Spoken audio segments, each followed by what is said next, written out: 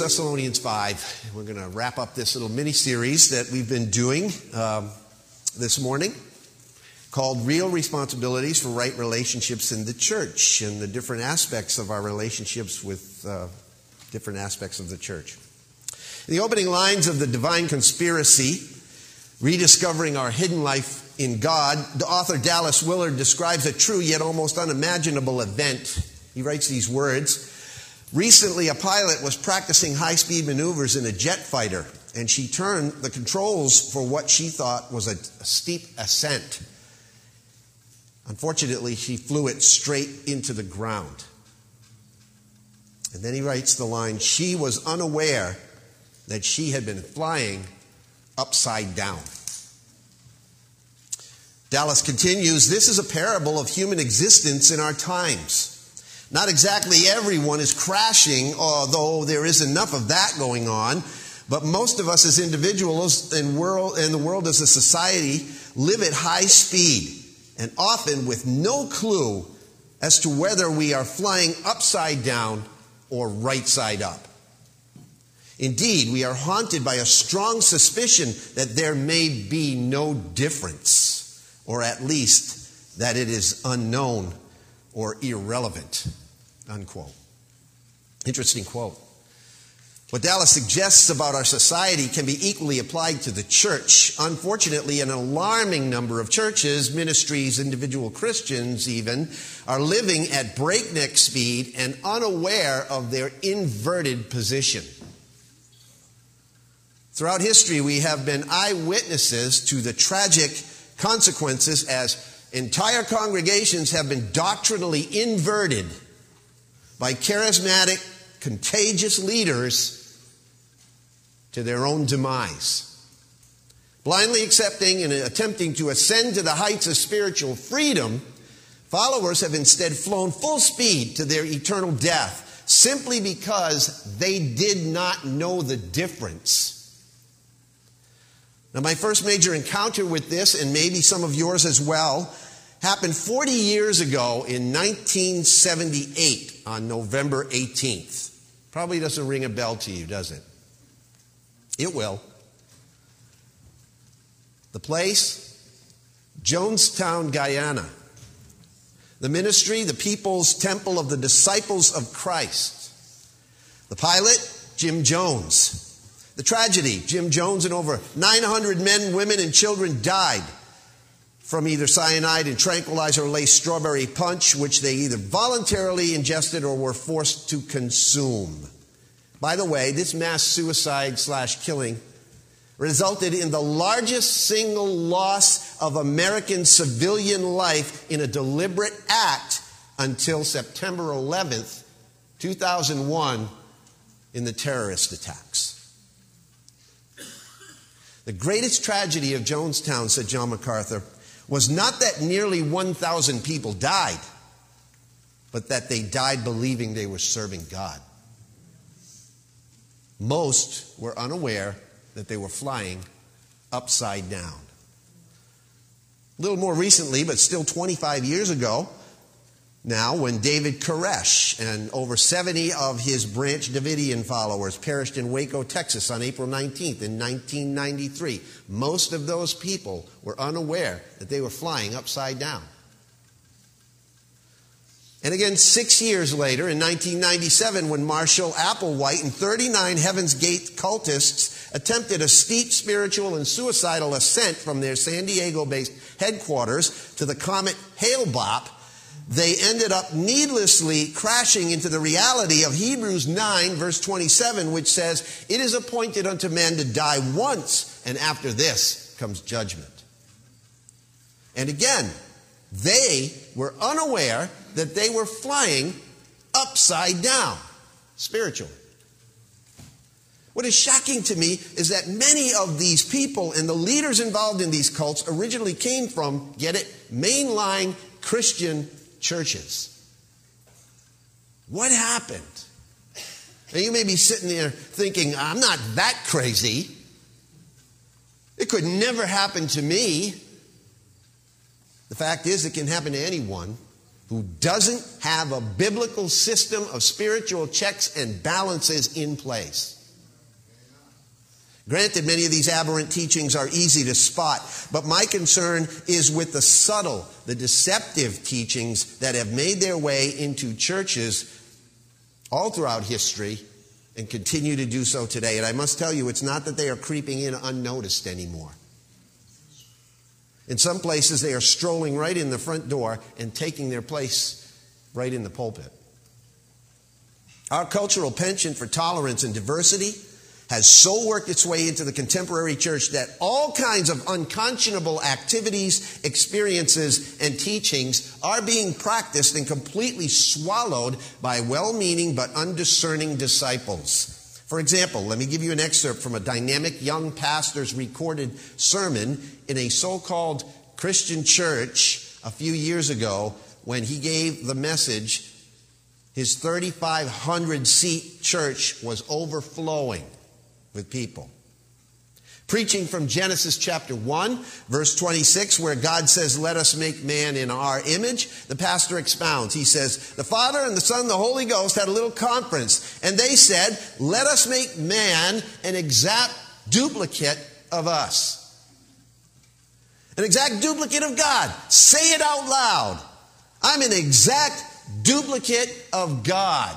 And the whole congregation repeats it a bit tentatively and uncertainly. "Come on," he says, "say it." And he leads them in unison. "I'm an exact duplicate of God." Say it again. "I'm an exact duplicate of God." And the congregation now is frenzied, and they're getting into it louder and bolder and with more enthusiasm each time they repeat it. "Say it like you mean it," he's yelling now. "I'm an exact duplicate of God." Yell it loud. Shout it to the rooftops. And they follow as he leads. "I'm an exact duplicate of God," over and over and over again. "When God looks in the mirror," he says, "he sees me. When I look in the mirror, I see God." Hallelujah.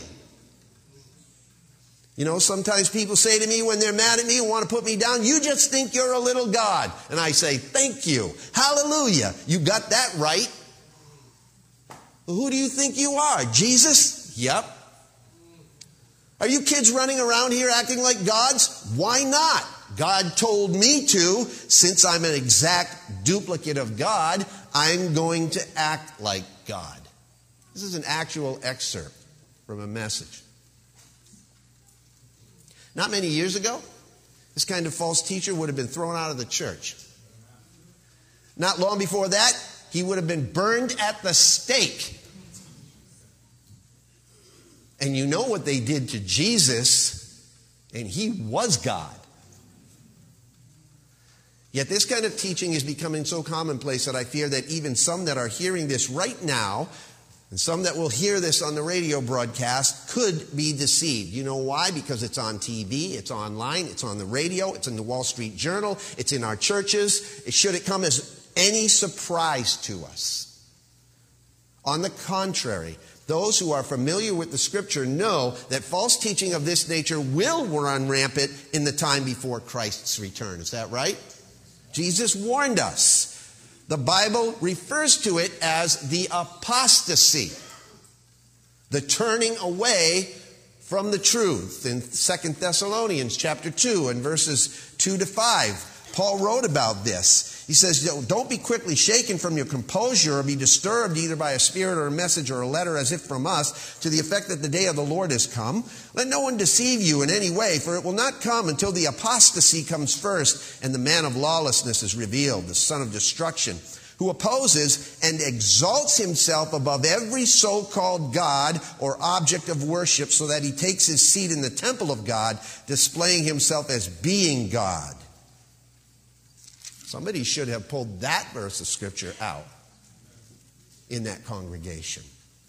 Paul warned the Ephesian elders of this kind of thing early on in the church's history, actually, in Acts chapter 20. Acts chapter 20, verse 28, Paul says, "Be on guard for yourselves and for all the flock, among which the Holy Spirit has made you overseers, to shepherd the church of God, which he purchased with his own blood. I know that after my departure, savage wolves will come in among you, not sparing the flock. and from among your own selves. Hear those words? From among your own selves, men will arise, speaking perverse things to draw away the disciples after them. Those are scary verses of Scripture to me. Now, while acceptance of heresy is happening throughout Christendom, an equal but opposite danger also threatens us. Okay, so shift gears a little bit.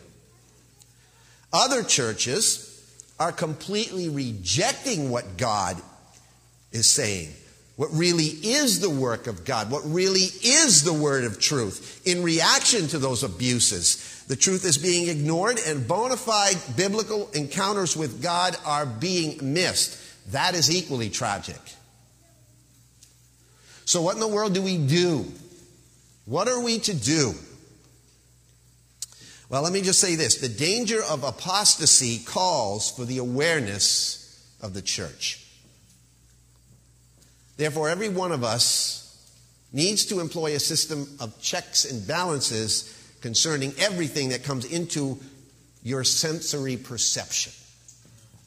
Whether it comes out of the mouth of a teacher, the heart of a friend, the pages of a book, the airwaves of a radio broadcast, a show on television, a podcast of the week, or a perceived word from the Lord, it must be tested.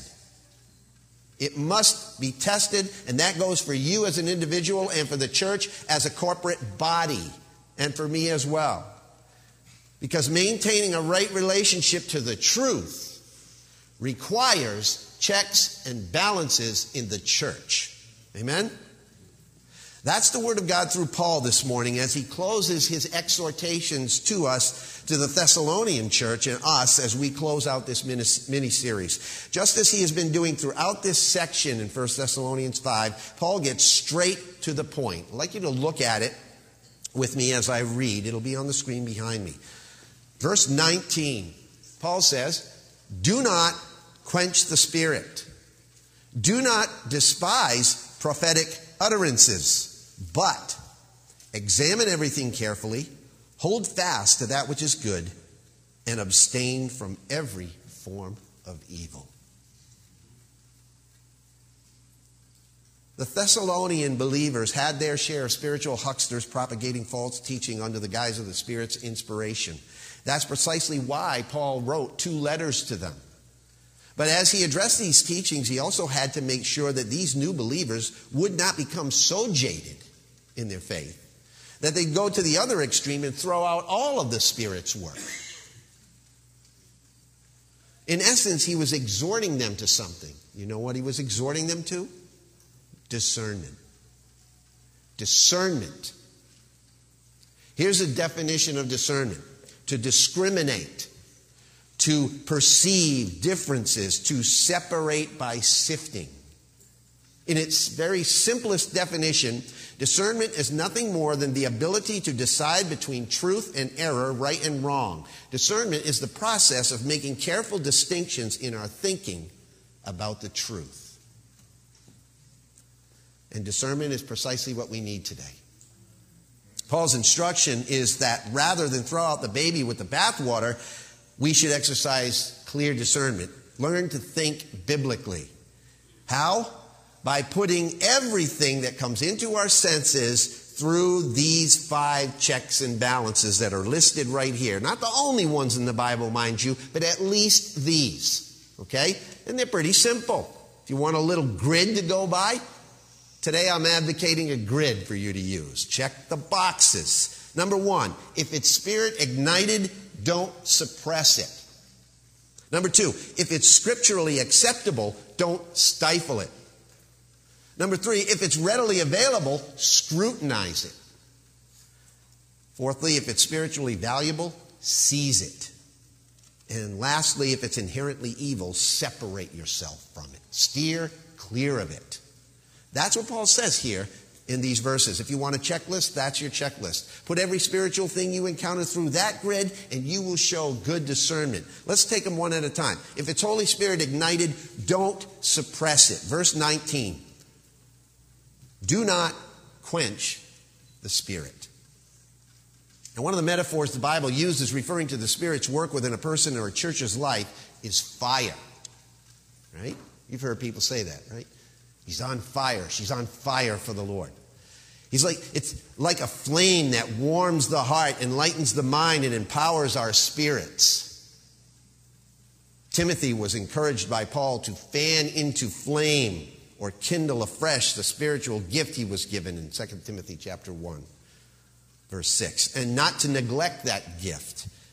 Let me ask you a question. Are you fanning into flame the gift that God's given you, the spiritual gift God's given you? Are you actively engaged in spiritual activities that cause the fire of the Spirit to burn hotter and hotter in you? Because here's something about fires that you need to know. The more you feed them, the hotter they burn. My gas grill started running out of propane one day. Anybody ever have that happen? Right? And it always happens, like, not when you're 3/4 of the way through the meat. It's like when you're 1/4 of the way through it. The flame was dying and nothing was getting accomplished at all. Tank was empty. It's the same thing in the church and in our spiritual lives, isn't it? If you're not burning brightly, maybe there's a fuel problem. Maybe your tank's not as full as it should be. According to the old respected preacher Joseph Parker, there are a couple of ways to quench the Spirit. One way is to withdraw the fuel. The fire dies when the fuel's not replenished. And the second way is by dousing the flame, right? Pouring cold water on it or something. That's the essence of what Paul means here when he says, don't quench the Spirit. You ever see that happening? Ever see the Spirit being quenched in somebody? Individuals do it. Whole churches engage in it. When ministry is stifled, the Spirit is quenched. And he can be quenched, according to this word. The NIV translates this in picturesque form when it says this: do not put out the Spirit's fire. Now that's it in a nutshell, really. Quenching the Spirit's like pouring water on a fire that's burning and providing benefit to everyone around it. Whether it's burning in you or others around you, Paul says, don't put it out. Don't put it out. Don't try to stop what the Spirit is doing in your life or your church's life.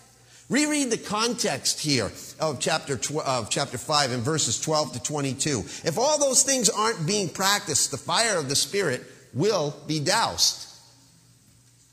In other words, if there's no respect or love for leadership, the Spirit will be quenched. If people are not living in peace with each other, the Spirit's going to be strangled. If there's no spiritual admonishment, encouragement, or patience, the Spirit's not in control. If we're not seeking each other's good, if there's a lack of joyfulness or prayerfulness or thankfulness in people's attitudes, then guess what? The will of God's not being fulfilled. Therefore, the Spirit is being quenched. It all works together. Now, that doesn't mean that we should allow everything done in the name of the Spirit to go on in a church. We need to test and examine everything carefully, it says here, according to the light of Scripture, holding on to what is good and rejecting what is not. However, we ought to note, as J.I. Packer points out, that while one may effectively be putting out a fire by dousing it, one cannot make it burn again simply by stopping pouring water on it. Has to be lighted afresh, rekindled. Similarly, when the Spirit has been quenched, it's beyond our power to undo the damage that we have done. We can only cry out to God in penitence, asking that He will revive His work. Unquote. That's what revival's all about, right? Don't quench the Spirit, Paul says. The second person of the triune God. He's not just an impersonal force. He has a mind. He has emotions. He has a will. And we can violate every single one of those things.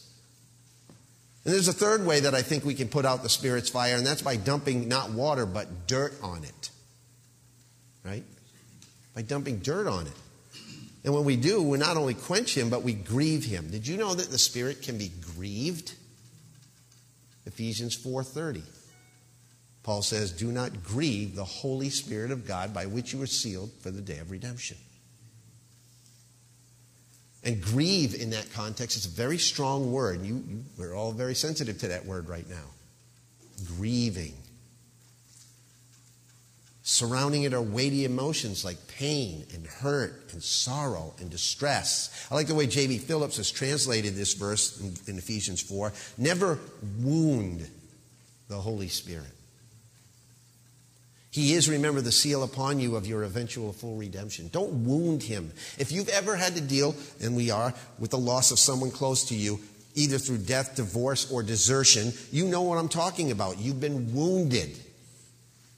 But to grieve the Holy Spirit is indeed to wound him personally and deeply. It's to break his heart. Do you ever think that you could break God's heart?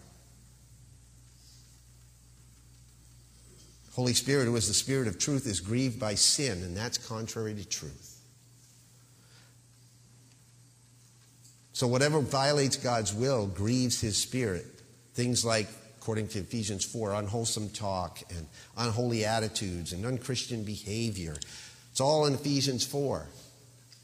But we grieve him when we lie instead of speaking the truth, when we vent our anger unbiblically, when we steal instead of share, when we tear others down instead of build them up, when we treat our spouses badly, ignore our kids, gossip on the phone, cheat on our taxes, cheat on our wives or husbands, refuse to forgive, harbor bitterness. It goes on and on and on, doesn't it?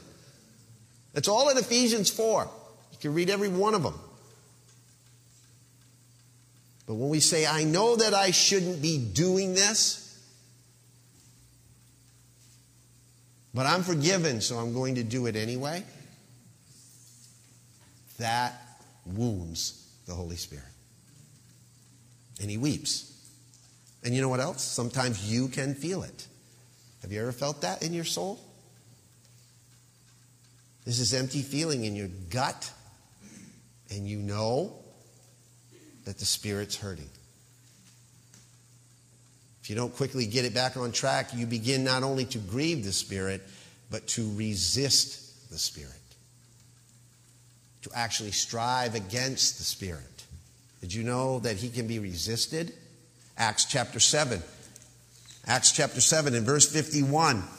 Stephen's great speech in front of the Sanhedrin and the Pharisees and the Sadducees and all those men of God, so-called men of God. Stephen says, you men who are stiff-necked and uncircumcised in heart and ears are always resisting the Holy Spirit. You're doing just as your fathers did. God is certainly at work. Is constantly working in our lives to bring us into a perfect relationship with him. And he reaches out to us through people and events and circumstances, consistently revealing himself to us that we might respond positively to him. Friends, don't ever stop responding to the Spirit's work. So if you're grieving the Spirit to the point of resisting him and you persist in that practice, you may find that you're not a child of God at all and are nearing this perilous point of no return.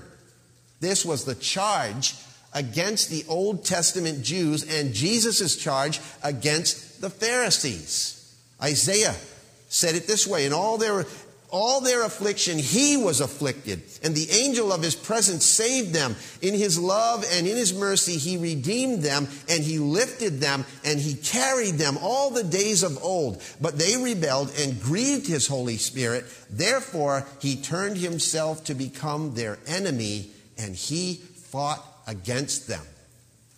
That's a disturbing verse in Scripture. It's one of the only verses of Scripture, by the way, where the Holy Spirit is specifically named in the Old Testament, and it says you can grieve him. And they did, to the point where God became their enemy. Notice the pattern. They rebelled and they grieved the Holy Spirit. God turned against them. He fought against them. That's pretty scary to me. Here's the point at which I believe a person or a church is exposed as apostate. They reach the point of total rejection of the Holy Spirit's truth about Christ, and I firmly believe that at this point people don't lose their salvation. They are exposed as those who simply never had it. And now they have reached this state of what someone has called determined unbelief. Determined unbelief. The writer of Hebrews says that at this stage, the Spirit actually can be something else. He can be insulted. Hebrews chapter 10 and verse 29, the writer says this, How much severer punishment do you think he will deserve who has trampled underfoot the Son of God and has regarded as unclean the blood of the covenant by which he was sanctified and has insulted the Spirit of grace? People who reach this stage have grieved, resisted, and quenched the Spirit to the point that they reject every and any opportunity that they have been given to come to Christ. And there's nothing left for them but judgment, according to the Scripture. Paul says, don't stifle the Holy Spirit's work in the church. Don't stifle it in your life. Don't quench him. In relationship to the truth, if it's Holy Spirit kindled, don't suppress it. Receive it. Right? Back to 1 Thessalonians 5. Second thing Paul says here is if it's scripturally acceptable, don't stifle it. Verse 20, don't despise prophetic utterances. Now, technically, the term here, prophet, refers to one who speaks forth God's revealed word. We tend to think of a prophet as someone who foretells the future, right? As God reveals it to him. But biblically, a prophet is really someone who forthtells the truth. He speaks it forth. He doesn't always have to tell the future. Now, without a completed Bible, it was all the more imperative that these early believers exercise extreme spiritual discernment in validating the genuineness of prophetic utterances. Today, we have this God-breathed, inerrant, infallible, and fully authoritative Word of God at our complete disposal. On our phones, on our iPads, anywhere you want it, you can carry it with you. You can even have it in old school book form. And as believers, or even better, you can have it hidden in your heart. But as believers, we also have this indwelling Holy Spirit to help us to discern what is true and what is false. But judging from the amount of aberrant theology being swallowed by the masses, it's apparent that the messages being spoken forth are being evaluated by some other criteria than this word. Is that right? But apparently, the believers at Thessalonica were throwing out and underrating the value of true prophetic revelation because of the false ones that they had encountered.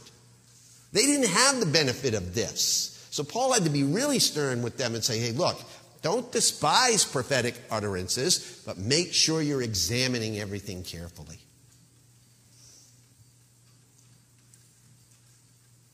They disregarded what was being prophetically put forth. And Paul advised them not to despise it, not to disparage it. We're no different, are we? There is so much so-called forthtelling of God's word going on. I call it playing the God card. You know what I mean by that?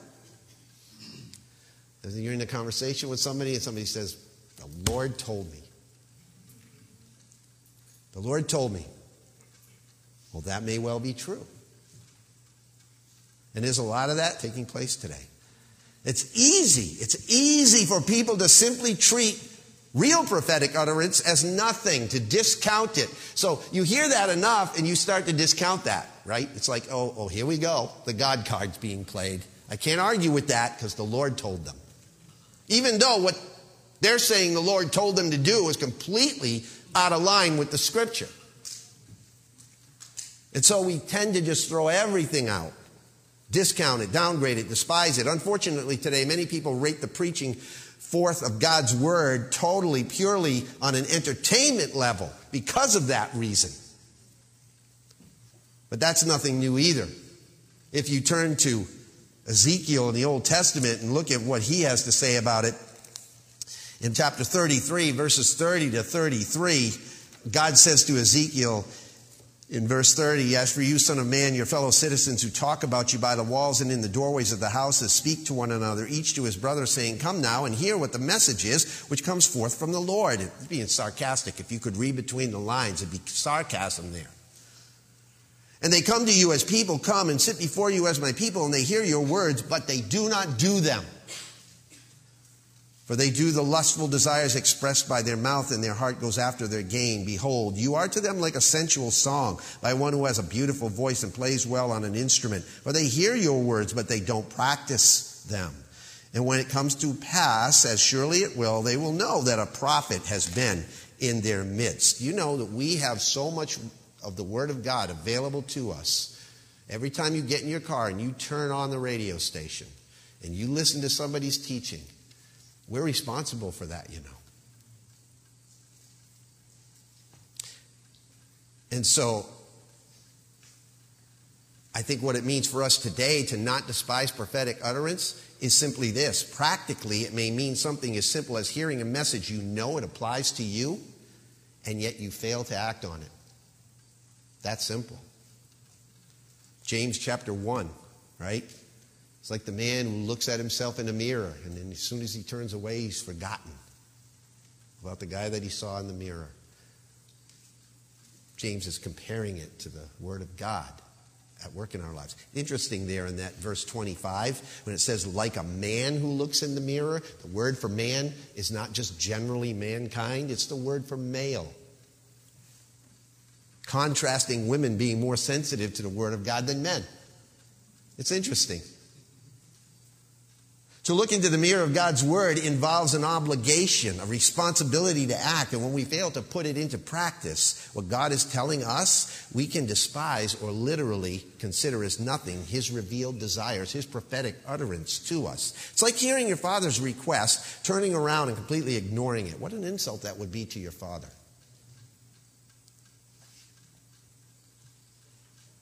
I remember reading a great example of this kind of thing. And it involved Mr. Rogers, of all people, who you know was an ordained minister. And when he was studying for the ministry, he was taking a class, and he used to have to rate sermons. So he writes, years ago, my wife and I were worshiping in a little church with friends of ours, and we were on vacation. And I was in the middle of my homiletics course at the time. During the sermon, I kept ticking off every mistake I thought the preacher was making. And he must have been 80 years old. And when this interminable, he says, sermon finally ended, I turned to one of my friends intending to say something critical about the sermon. And I stopped myself when I saw tears running down my wife's cheeks. And she whispered in my ear, she said, he said exactly what I needed to hear today. Fred Rogers says that was really a seminal experience for me. He says, I was judging and she was needing, and the Holy Spirit was responding to need, not judgment. Well, that's a corrective, isn't it? Paul attached tremendous value to the prophetic word. He placed prophets next to apostles in the list of those God appointed to the church in 1 Corinthians 12. Apostles and prophets, they were the foundation to the church in Ephesians 2, verse 20. And prophecy, Paul wrote, takes precedence among the spiritual gifts. Way more important than tongues or healing or miracles, according to Paul in 1 Corinthians 14. He urged his readers to actually desire the gift of prophecy, prophetic utterance. So maintaining a right relationship to the truth requires these checks and balances in the church. Paul says if it's spirit-kindled, don't suppress it. If it's scripturally acceptable, don't stifle it. Instead, if it's readily available, scrutinize it in verse 21. But examine everything carefully, hold fast to that which is good, and abstain from every form of evil. A long time ago, there was a Cubs relief pitcher by the name of Bob Patterson who once described his pitch when the Cincinnati Reds' Barry Larkin hit for a game-winning home run this way. He said, it was a cross between a screwball and a changeup. It was a screw-up. Now, it may be easy to tell a bad pitch when you see one at a baseball game, but it's not always easy to detect a bad pitch from the pulpit. It takes discernment. It takes distinguishing truth from error. It takes careful scrutiny, examining everything carefully. Paul says examine it carefully, test it. That doesn't mean to try everything once, by the way, when he says test it. He means prove it. Check out all the ingredients. I have many food allergies. I go into the store, I go into someone's home, I got to read every label on everything that's in everything I eat to see if there's anything in there that is going to poison me, basically. It's not that bad, but you know what I mean? It's like I need to examine everything carefully. That's exactly what Paul is saying we need to do, spiritually speaking. Before you can put any prophet, preacher, or message to the test, you have to have a standard to go by, and it's more than just what you feel. Yes, God uses our feelings. If you sense something is not right, that's a good flag. But the standard is God's word. You know that, right? You know it? Friends, every one of you in this room needs to know what's in this book. It's your survival manual. The deception of the enemy is so subtle and so crafty that if you don't, watch this now, listen to this, it's a good note to take. If you don't know the truth well enough, you will never recognize the lies soon enough. Everyone who has ever been sucked into a cult or manipulated by a false prophet or a smooth-talking preacher has at some point stopped measuring that teaching by the Scripture. The absolute bottom line test of one who speaks forth God's word is conformity to the Scripture. Whenever someone assumes the role of a teacher, whether it be me or anyone else that you hear, you need to take what I call the 820 Express. The 820 Express is Isaiah 8:20. To the law, to the testimony. If they do not speak according to this word, it's because they have no dawn. It's a good verse to remember. You know, the 900 plus members of the People's Temple Christian Church, led by Jim Jones, would never have died if they had employed that test. Because there was a time when he picked up his Bible and he said to the people, you don't need this anymore. All you need is me. He said that. He began to deride traditional Christianity as a flyaway religion and reject the Bible as a white man's justification to dominate women and enslave people of color. Now that was way back then. What are you hearing today? Same thing. He authored a booklet that he would distribute in the temple called The Letter Killeth, pointing out that what he felt were the contradictions, the absurdities, and the atrocities in the Bible, but also stating that the Bible contained great truths. He said the Bible contained beliefs about only a sky god or a buzzard god who was no god at all. Somebody's ears should have perked up at that and said, hey, we're not following you anymore, buddy. In Acts 20, Paul said, beware. In Matthew chapter 7, verse 15, Jesus said, beware. They said, pay attention.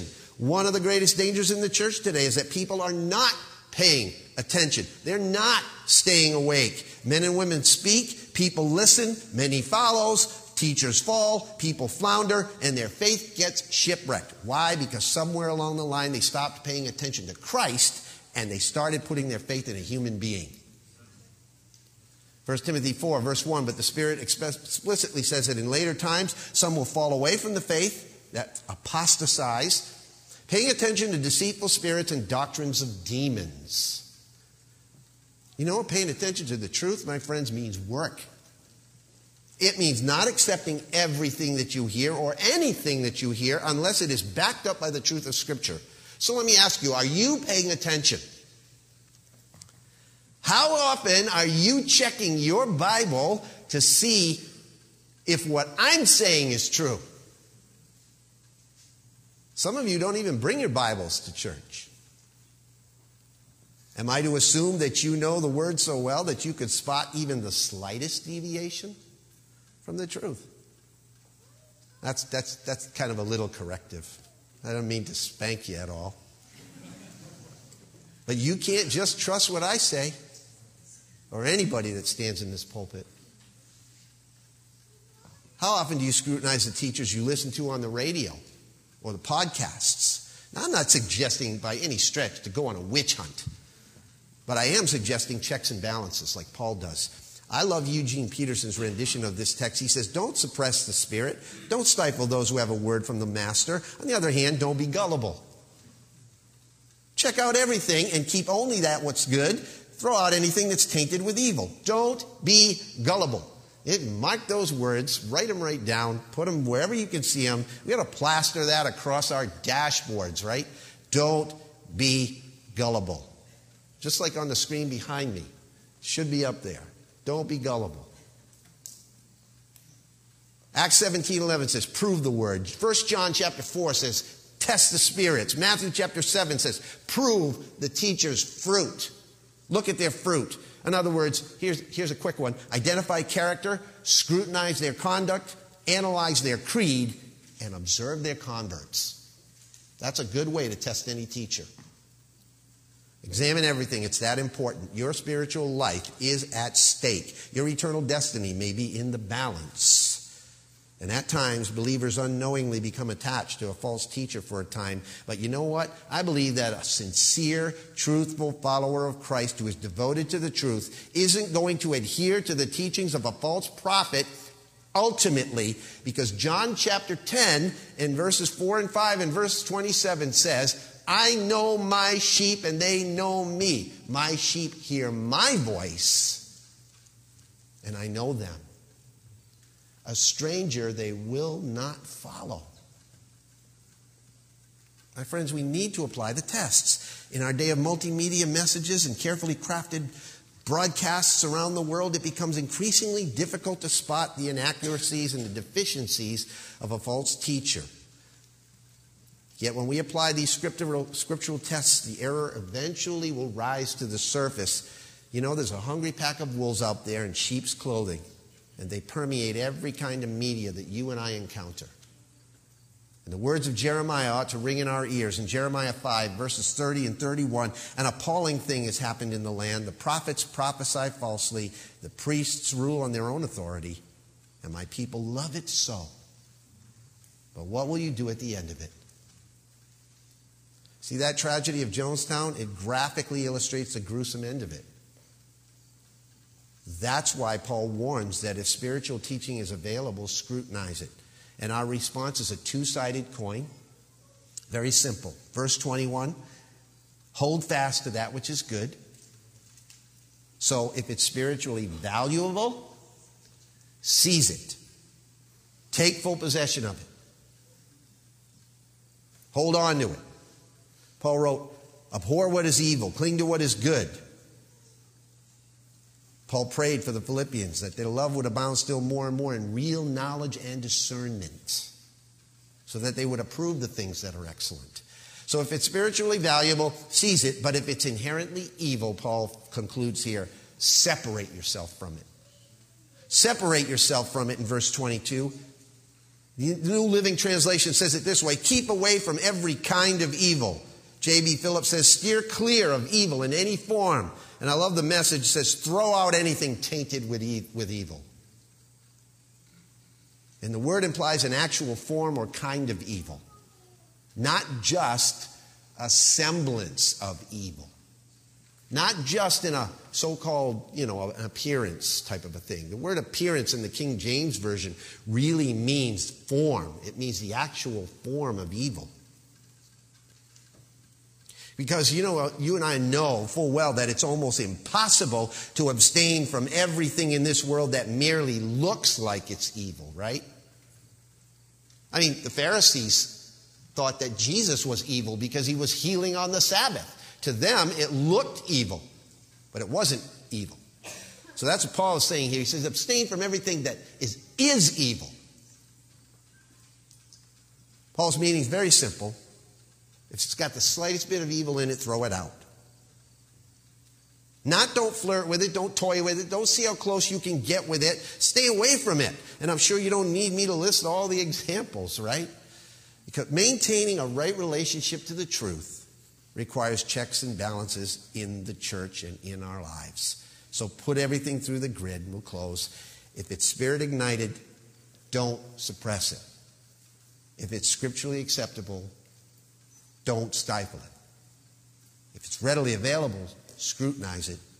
If it's spiritually valuable, seize it. And if it's inherently evil, separate yourself from it.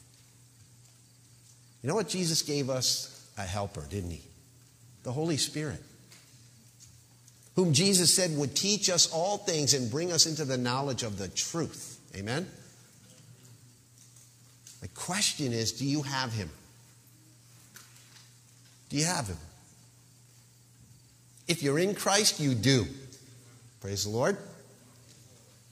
If you're not in Christ, you need him. You need him to open up your eyes and to begin to fly the plane right side up. Because you don't want to crash and burn. 2 Peter writes these words in chapter 3. Be on your guard so that you're not carried away by the error of unprincipled men and fall from your own steadfastness, but grow in the grace and knowledge of our Lord and Savior Jesus Christ. To him be the glory, both now and to the day of eternity. Amen. And so, I'll conclude this mini-series in today's service by pronouncing Paul's blessing on you in the next verses. So bow your heads, close your eyes. In the words of Paul. And now, may the God of peace himself sanctify you entirely, and may your spirit and soul and body be preserved complete, without blame, at the coming of our Lord Jesus Christ. Faithful is he who calls you, and he will also bring it to pass. For I ask it in Jesus' name. Amen.